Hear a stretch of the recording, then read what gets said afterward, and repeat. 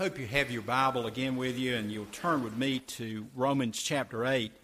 And I know that we're not going to get finished with this today.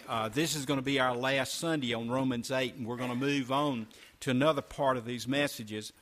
I will try and finish it tonight at the 6 o'clock service. I'm just simply telling you that if you'd like to hear the rest of this, you're welcome to come. Folks, I hope that you have spent some time in just sitting quietly at your home or desk or wherever you have your quiet moments, meditating upon these passages, these verses of Scripture. The more I read these, and even this morning as I was going over the notes and reading the Scripture again, the thought dawned on me what Paul is sharing with those Roman Christians he has experienced in his own life. And that absolutely amazes me. Folks, God wants us to know Him, not just simply through reading the Scripture, and that is one of the great ways, not just through praying, and that is another way that we can know Him, but on our day-to-day experience in life of knowing Him, holding our hand, walking in front of us, walking along beside of us, walking behind us. He is with us. So I pray that the residual effect, I heard that word a long time ago, when you spray a plant with poison, it has a residual effect. It stays there for days and continues to work to defend the plant against insects that might attack it. I pray that we'll have a residual effect from this Word of God being hid and stored in our hearts and our minds, and that we will be made that much more aware that nothing can separate us from the love of God in Christ. Let's pray together. Father, I thank you for Romans chapter 8, and I pray, Father, that what we have studied and are going to study again today will find a place in our hearts and minds. And thank you again, Father, that you want to do so much in our lives, but you cannot do those things until we let you do for us what you've done through your Son. Thank you for the freedom we have in this country, but most of all, the freedom that we have because of the cross of Christ our Savior. Father, please bless us in these moments as we read and study your word. For we ask in your Son's name, amen. Let's read these verses once again, okay? Romans chapter 8, beginning with verse 29, out of the Living Bible. For from the very beginning, God decided that those who came to him, and all along he knew who would, should become like his Son, so that his Son would be the first with many brothers. Now, we've spoken of this many times, a couple of weeks. In verse 30, Paul tells us 6 things that God has done for us in Christ. And having chosen us, he called us to come to him. And when we came, he declared us not guilty, filled us with Christ's goodness, gave us right standing with himself, and promised us his glory. And then beginning with verse 31, Paul begins a series of questions, and it seems, in my count, there are at least 8 questions that Paul raises, and then he answers them. And I believe that Paul answers these questions, number 1, being led by the Holy Spirit, and number 2, out of and from his own experience with God. Just listen to these questions in Paul's answers. What can we ever say to such wonderful things as these? If God is on our side, who can ever be against us? Since he did not spare even his own Son for us, but gave him up for us all, won't he not also surely give us everything else? And listen to this first phrase in verse 33. Who dares accuse us, whom God has chosen for his own?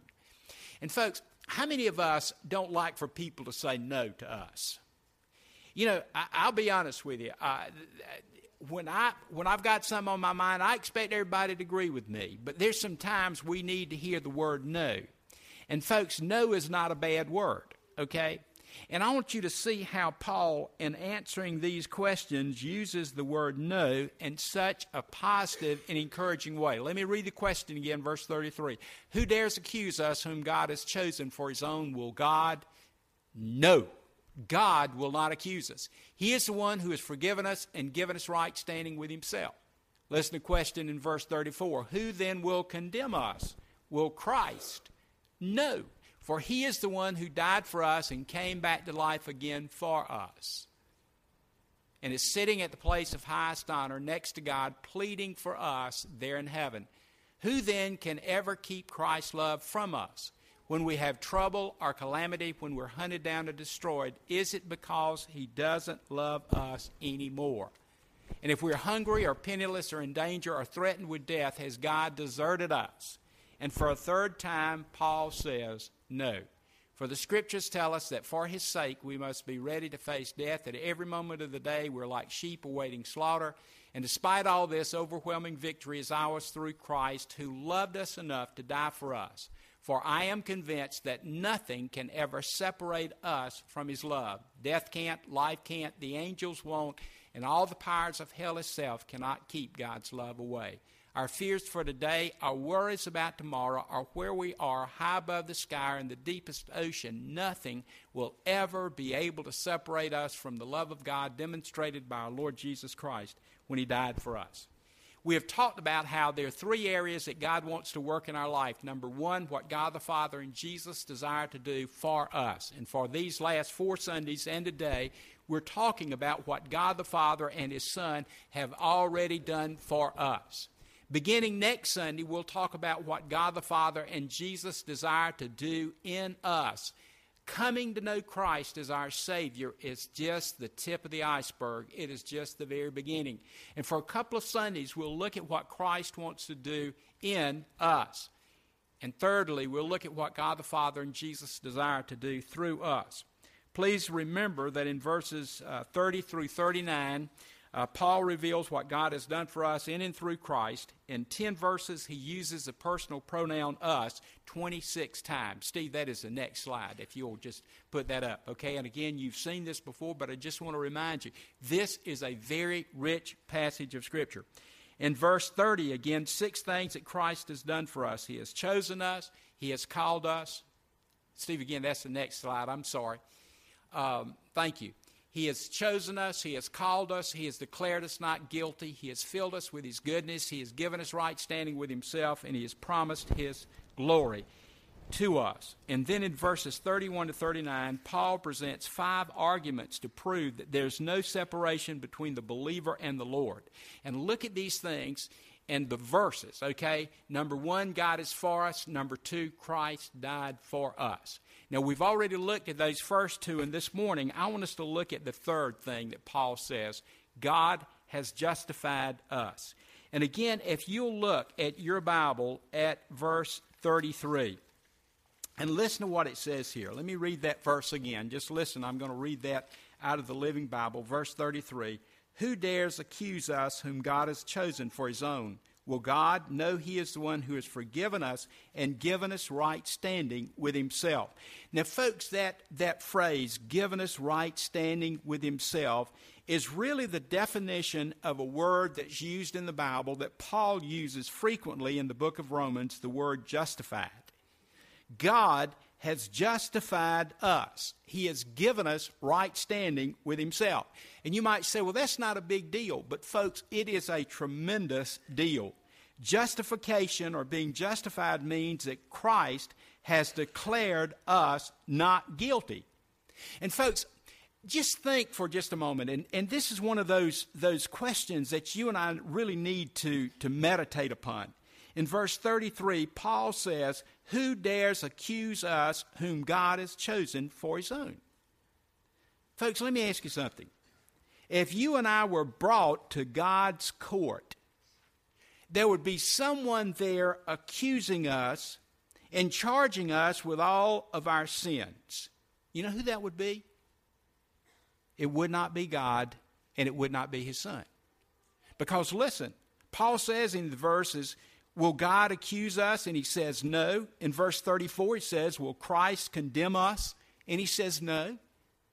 Folks, here's something again that just really, I believe is in the heart of this passage. Who dares accuse men? It is Satan. Satan is always accusing men of their sin and their wrongdoing. And let me give you some examples of this, okay? In Job chapter 1, verses 6 through 12. Just hang with me because I think this is a very important concept, okay? And you know that the book of Job is probably one of the oldest books in the Bible. And it was called a wisdom book because it helps mankind deal with and understand sometimes why bad things happen to the best of people. But folks, just look at this scene. Now there was a day when the sons of God came to present themselves before the Lord, and Satan also came among them. The Lord said to Satan, "Whence have you come?" Satan answered the Lord, "From going to and fro on the earth, and from walking up and down on it." And the Lord said to Satan, "Have you considered my servant Job?" Listen to God's description of Job, that there is none like him on the earth, a blameless and upright man who fears God and turns away from evil. Then Satan answered the Lord. Now listen to this. Does Job fear God for naught? Hast thou not put a hedge about him and his house and all that he has on every side? Thou hast blessed the work of his hands, and his possessions have increased in the land. But put forth thy hand now, touch all that he has, and he will curse thee to thy face. And the Lord said to Satan, "Behold, all that he has is in your power. Only upon him do not put forth your hand." So Satan went forth from the presence of the Lord. And you know the rest of the story, that catastrophe came upon Job. And he lost all. He lost his possessions. He lost his family, his children. But he did not curse God. But Satan accused Job of turning against God. In Revelation chapter 12, verse 10, listen to the description of Satan here. "I heard a voice in heaven saying, Now the salvation and power of the kingdom of our God and the accuser of the authority of his Christ have come. For the accuser of our brethren has been thrown down, who accuses them day and night before our God." Now just again, hold on, hang with me, okay? 1 Peter 5:8, "Be sober, be watchful. Your adversary, the devil, prowls around like a roaring lion, seeking someone to devour." Folks, I want you to think for just a minute what Paul is trying to say. And folks, I believe you and I have studied Paul's past, that the day that he trusted Christ as his Savior on the road to Damascus, prior to that, his life had been filled with rebellion against God, with self-righteousness, with murdering and persecuting Christians. Can you imagine the times that Paul heard other people accuse him of being a liar and a cheat because of all the things that he had done in his past against God? And I want to ask you something this morning. And I want to ask you to meditate upon this. If you are a person who has not yet come to Christ as your Savior, is Satan accusing you of being so sinful, so away from God that you could never be saved? Is Satan saying that you can never be saved and you must be condemned to the devil's hell forever? And you know, if we become a Christian, we don't think about things like this, but I believe that Satan is working in the hearts of the lost to make them feel they'll never come to know the Lord. Folks, let me give you an example of this. And folks, I'd never seen this in this passage of Scripture. In John chapter 8, beginning with verse 2. And you remember this story well. It is a woman caught in the very act of adultery. Now just follow as I read this. "Early in the morning, he came again to the temple." All right?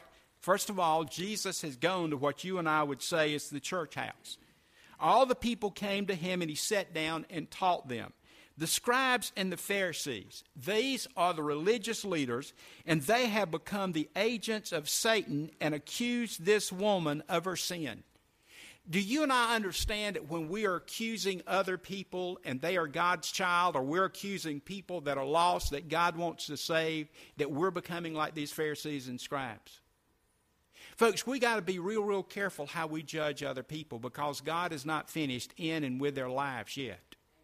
So this woman has been brought by the scribes and Pharisees before Jesus. She has been caught in adultery, and they place her in the midst of all the crowd. Verse 4, they said to Jesus, "Teacher, this woman has been caught in the act of adultery." Now, folks, listen, there is no doubt of her guilt. And in verse 5, Now in the law, Moses commanded us to stone such. There's no doubt that in the Old Testament, the Mosaic law said a woman caught in adultery could be stoned. She is guilty. And they asked Jesus, "What do you say about her?" And in verse 6, they said this to test him.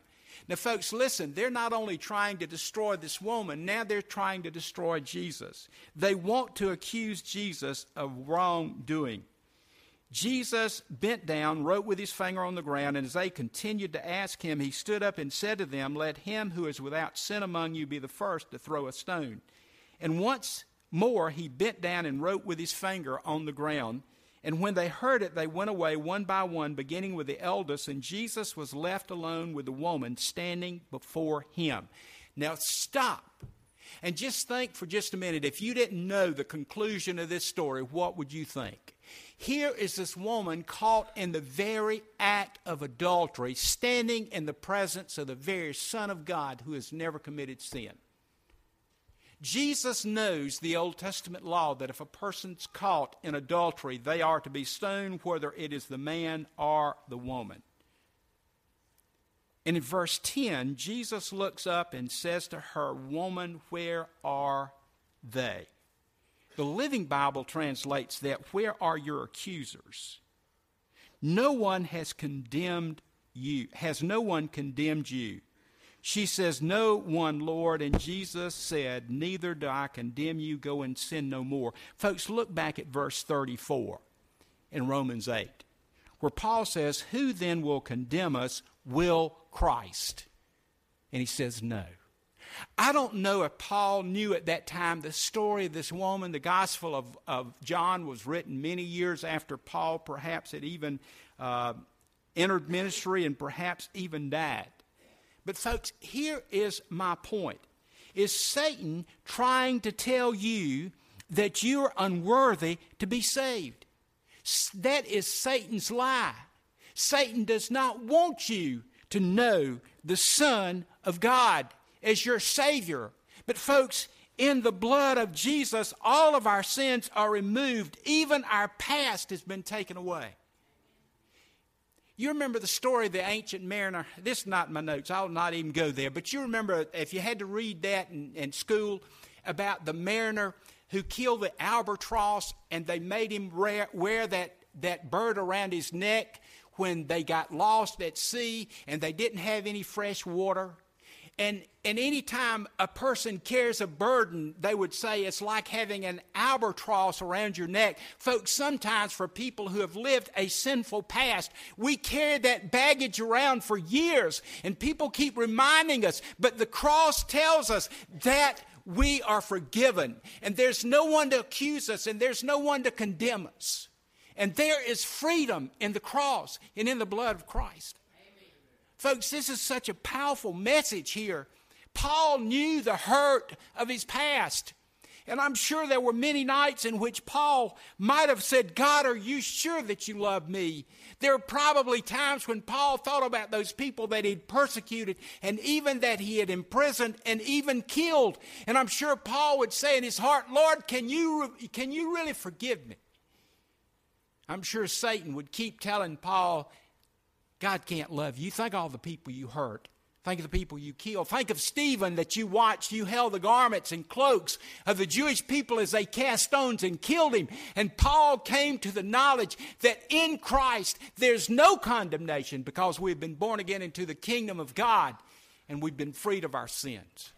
I don't know how this makes you feel. I want to shout when I read this. I'm so grateful that my past has been washed away in the blood of Christ. This is what Jesus has done for us. Don't let Satan accuse you that you're unworthy to be a child of God. Amen. Don't let Satan keep you from knowing the Lord Jesus Christ. Satan might be telling you and toning you you're lost forever and you can't do anything about it. But Satan's also telling you don't trust in Jesus. I believe that's why many people, when the invitation has come, and they know that they need a Savior, but they won't come because Satan is saying, he can't help you. You're beyond help. Let me tell you, no one is beyond help. And let me tell you why I say that. Listen to what Paul says in the last part of verse 33. He is the one who has forgiven us and given us right standing with himself. And then he describes what Jesus has done in verse 34, and he says, Jesus is sitting at the place of highest honor next to God pleading for us. Did you know that if you're lost this moment, your Savior is pleading for you? Pleading that you'll come to that point in time when you acknowledge that you're lost in sin and trust Christ as your Savior. What does this have to say to Christians? A person who at one point in time in your life were saved. Folks, being a Christian does not mean we are incapable of sinning. Let me get you to look at 1 John 2:1. I love this verse right here. 1 John 2:1.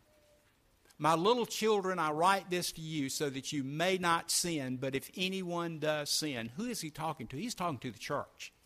If anyone does sin, we have an advocate with the Father, Jesus Christ, the righteousness.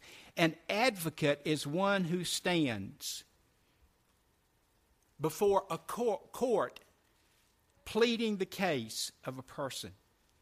And folks, let me tell you something. As a Christian, I sin.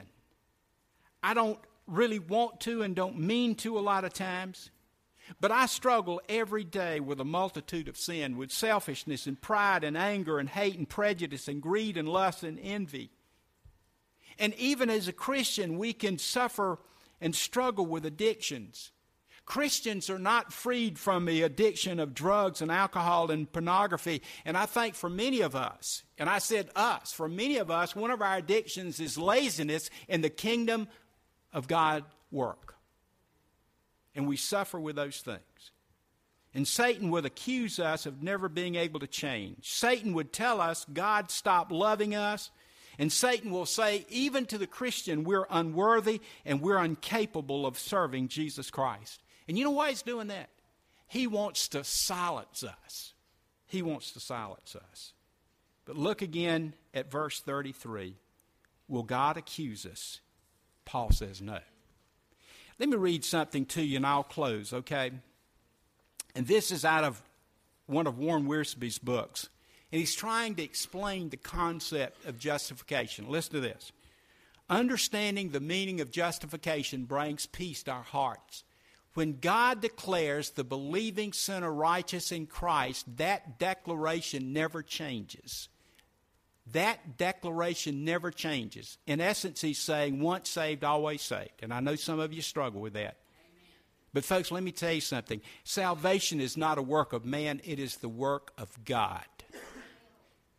Our Christian experience changes from day to day. You know what that means? All of us are struggling. One day we're on top of things. One day we're on fire for the Lord. The next day we might be down in the valley. We might be just as cold to the things of God as possible. But our justification, our right standing with God never changes. We may accuse ourselves, men may accuse us, but God will never take us to court and accuse us. Jesus has already paid the penalty, and we are secure in Him. Folks, these are powerful, powerful verses, and I pray that they find a place in our hearts. Let's pray together. Father, thank you that you can look into our hearts and you know what's there. Lord, I pray that if there's someone here that Satan is accusing of being unworthy to be saved, I pray, Father, for them to see the cross and the blood that you shed there for them. And I pray that you'll give them freedom and deliverance. And I pray for we who are believers, Father, who struggle daily with sin. Maybe Satan's accusing us and trying to silence us. Maybe Satan is accusing this church and trying to stop us, Lord, from reaching out and reaching into the community and sharing the gospel. Lord, free us from the accusations of self and Satan and of others. Thank you, Lord, that you do not condemn us, but you seek to save us. And I just pray in these moments of invitation, Father, that you'll speak to hearts and people will be freed from sin and given power to live in the glorious light of the gospel of Jesus Christ. In His name I pray. Amen.